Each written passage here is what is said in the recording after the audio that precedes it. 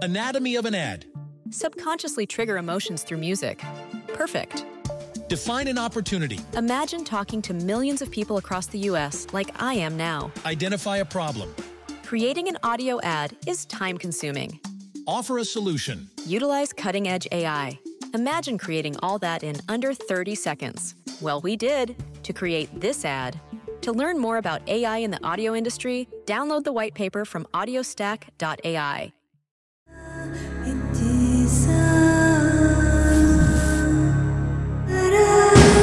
This is True Crime Psychology and Personality, where we discuss the pathology behind some of the most horrific crimes and those who committed them from a scientifically informed perspective.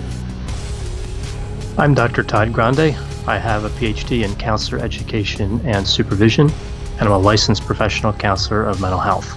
Dr. Todd Grande, that's my YouTube channel. Today's question is, can I analyze the case of Grace Mullane? Another question here would be, what is the rough sex defense? So first I'll take a look at the background. It's fairly brief in this case. I'll move to the timeline of the crime, then offer my analysis. This case primarily involves two people, Grace Mullane and Jesse Kempson. Grace Mullane was born on December 2, 1996. She lived in Essex, England. She earned a bachelor's degree in advertising and marketing from the University of Lincoln. Jesse Kempson was 26 years old at the time of the crime. He lived in New Zealand. He was raised there by his father and grandfather after his parents separated when he was 9 years old. His mother had moved to Australia. Kempson was estranged from his family. They had caught him stealing from them, and they told him he needed to receive mental health counseling or move out of the family home. He decided to go to Australia. He lived there with his mother in Sydney from 2013 to 2016. After this, he moved back to New Zealand. On prior occasions, he had been arrested in both Auckland, New Zealand, and Sydney, Australia for disorderly behavior. He also had a DUI conviction in New Zealand.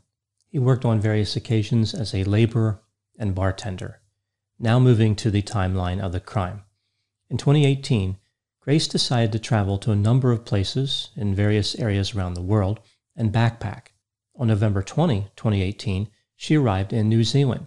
She had been in South America for 6 weeks before that. She planned on spending 2 weeks in New Zealand. 10 days later, on November 30, she arrived in Auckland. The next day, December 1, she was spotted on Victoria Street at 9 p.m. She was captured again at 9:15 p.m. on video surveillance in an entertainment complex called Sky City. And then the last time she was seen was at the City Life Hotel on Queen Street at 9:41 p.m. At this time, she was with Jesse Kempson. The next day was December 2. This was Grace's 22nd birthday. Her parents had sent her a message for her birthday, but she did not reply. 3 days later, she was reported missing. On December 8, at about 3 p.m., Jesse Kempson was arrested. The police thought he had murdered Grace. That same day, they had located a car that Jesse had rented on December 2 and December 3. On December 9 at 4 p.m., Grace's body was recovered. It was near Scenic Drive, about 12 miles west of Auckland. On December 10, Jesse was charged with murder. 3 days later, the police would find a shovel that they believed was used by Jesse to bury Grace's body. Jesse pleaded not guilty. The trial would begin in November of 2019. It was alleged by the prosecution that Grace met Jesse through a dating app called Tinder. They were both looking for sex that was described as BDSM and rough. After they met, they went a few different places before making their way to the City Life Hotel.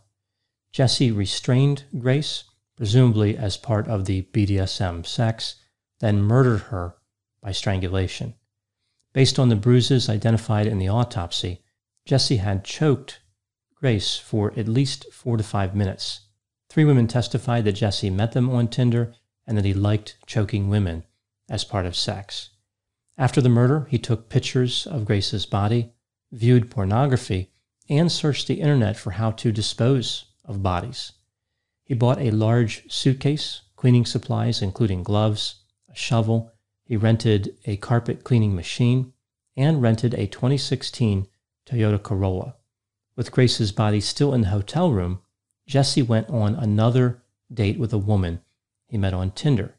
That woman testified about a few things that Jesse told her, which she found to be curious. He was from Australia and just visiting Auckland. He lived in the City Life Hotel.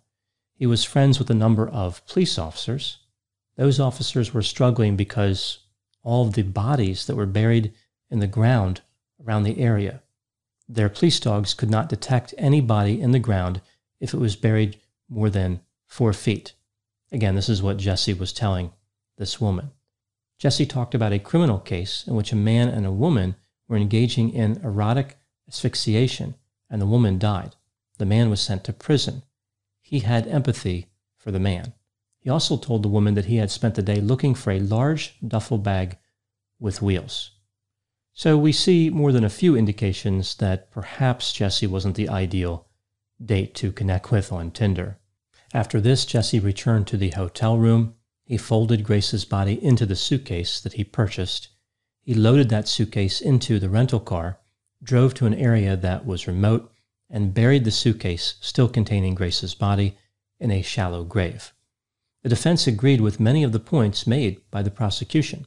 For example, Jesse did dispose of Grace's body, but they said that it wasn't murder. It was a consensual sexual misadventure. Jesse was choking Grace and accidentally killed her. They were engaging in erotic asphyxiation consensually.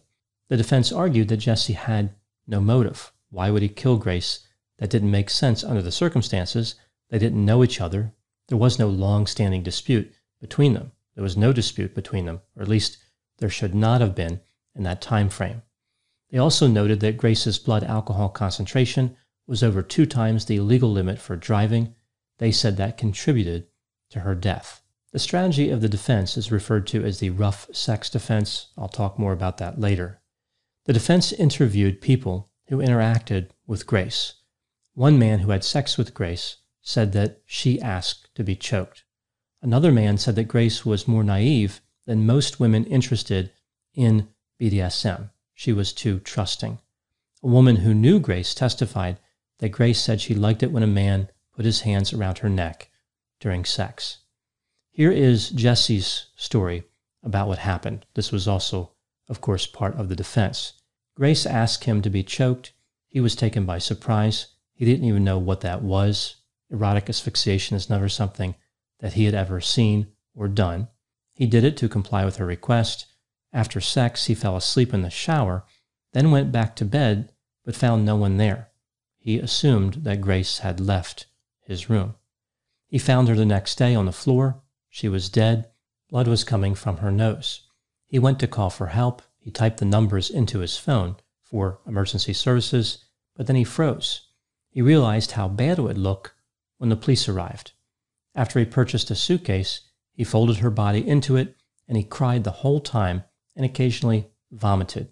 He was so sorry for what he continued to do over the course of a long period of time.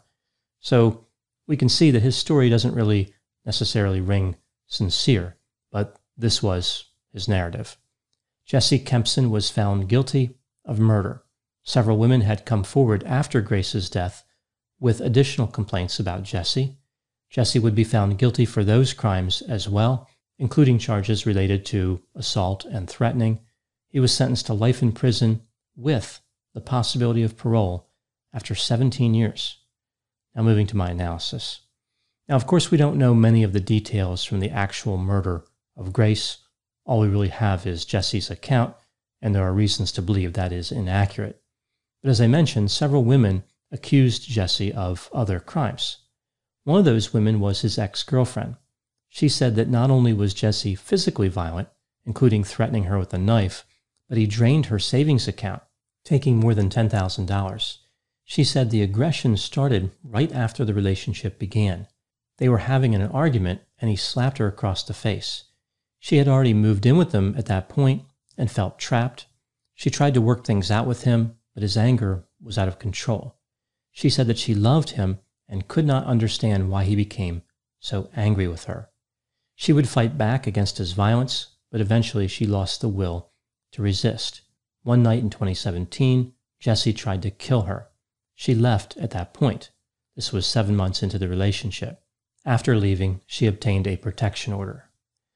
Based on what Jesse's ex-girlfriend and other witnesses said, it would appear as though Jesse was intense, angry, and aggressive.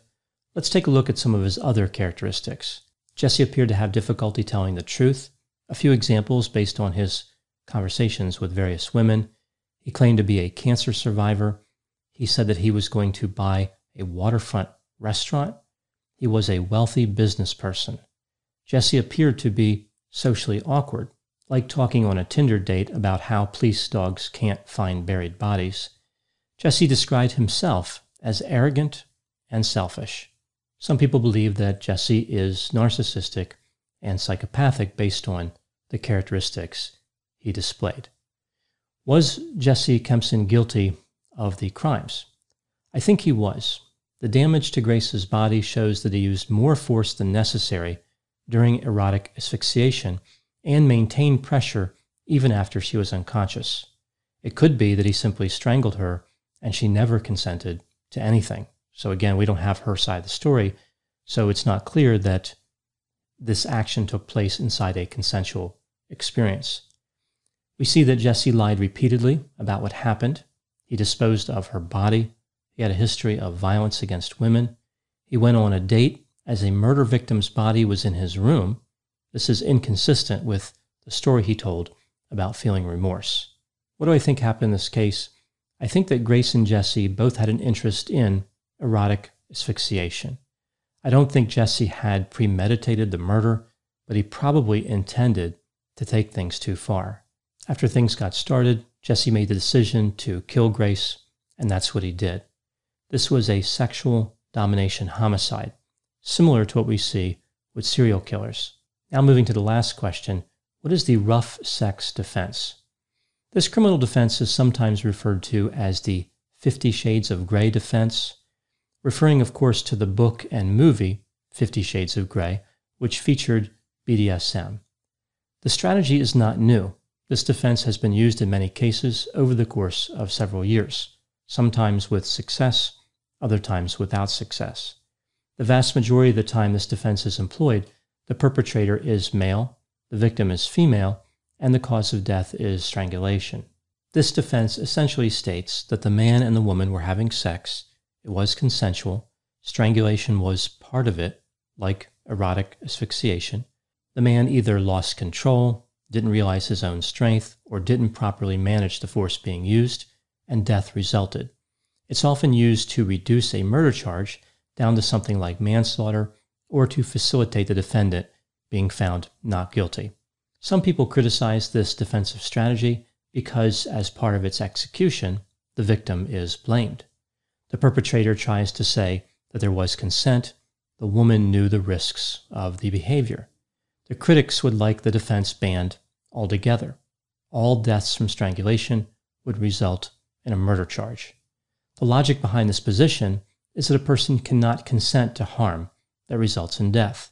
If people want to engage in rough sex, both parties have to manage how much harm is caused. If one person takes it too far, then they are guilty. They need to leave out the dying part. The proponents of the defense say a person should only be convicted of what they actually did.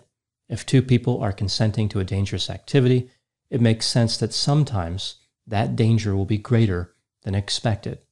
For example, water skiing is dangerous, but most deaths related to it do not result in a murder charge. Skydiving, we see the same thing. What if we looked at something like boxing? If someone consents to a boxing match, is their consent not valid? If they die as a result, was a murder committed? If a person does not intend to cause death, then they do not have mens rea, a criminal state of mind. This defensive strategy creates a challenging freedom versus security debate. I can see good points on both sides. I think one of the major problems regarding sex versus other activities like skydiving or boxing is that those activities happen in the open. Sex typically does not. If one boxer kills another, everybody can see that it was just part of the sport. It wasn't like the boxer was trying to cause death. If something happens in the privacy of a sexual encounter, Who knows what happened? If one partner is dead, then there's only one side. There's only one person telling the story. And of course, that person is always going to say that it was an accident. I don't have a solution for the legal dilemma, but as far as the safety issue, I think there are some strategies that may increase safety during these intense encounters or when considering who should be a partner for these encounters. These tips are not necessarily specific to the case of Grace Millane. Clearly, Jesse Kempson was fully responsible for that homicide. Grace was a victim in the situation. These are simply general tips that may avoid some of the risks associated as people contemplate this activity. It is a dangerous activity, so it makes sense that precautions should be implemented. Moving to the behaviors that people may want to consider avoiding, a person interested in this activity may want to consider avoiding partners who have narcissistic or psychopathic characteristics, although it is sometimes very difficult to see these characteristics, especially in the short run.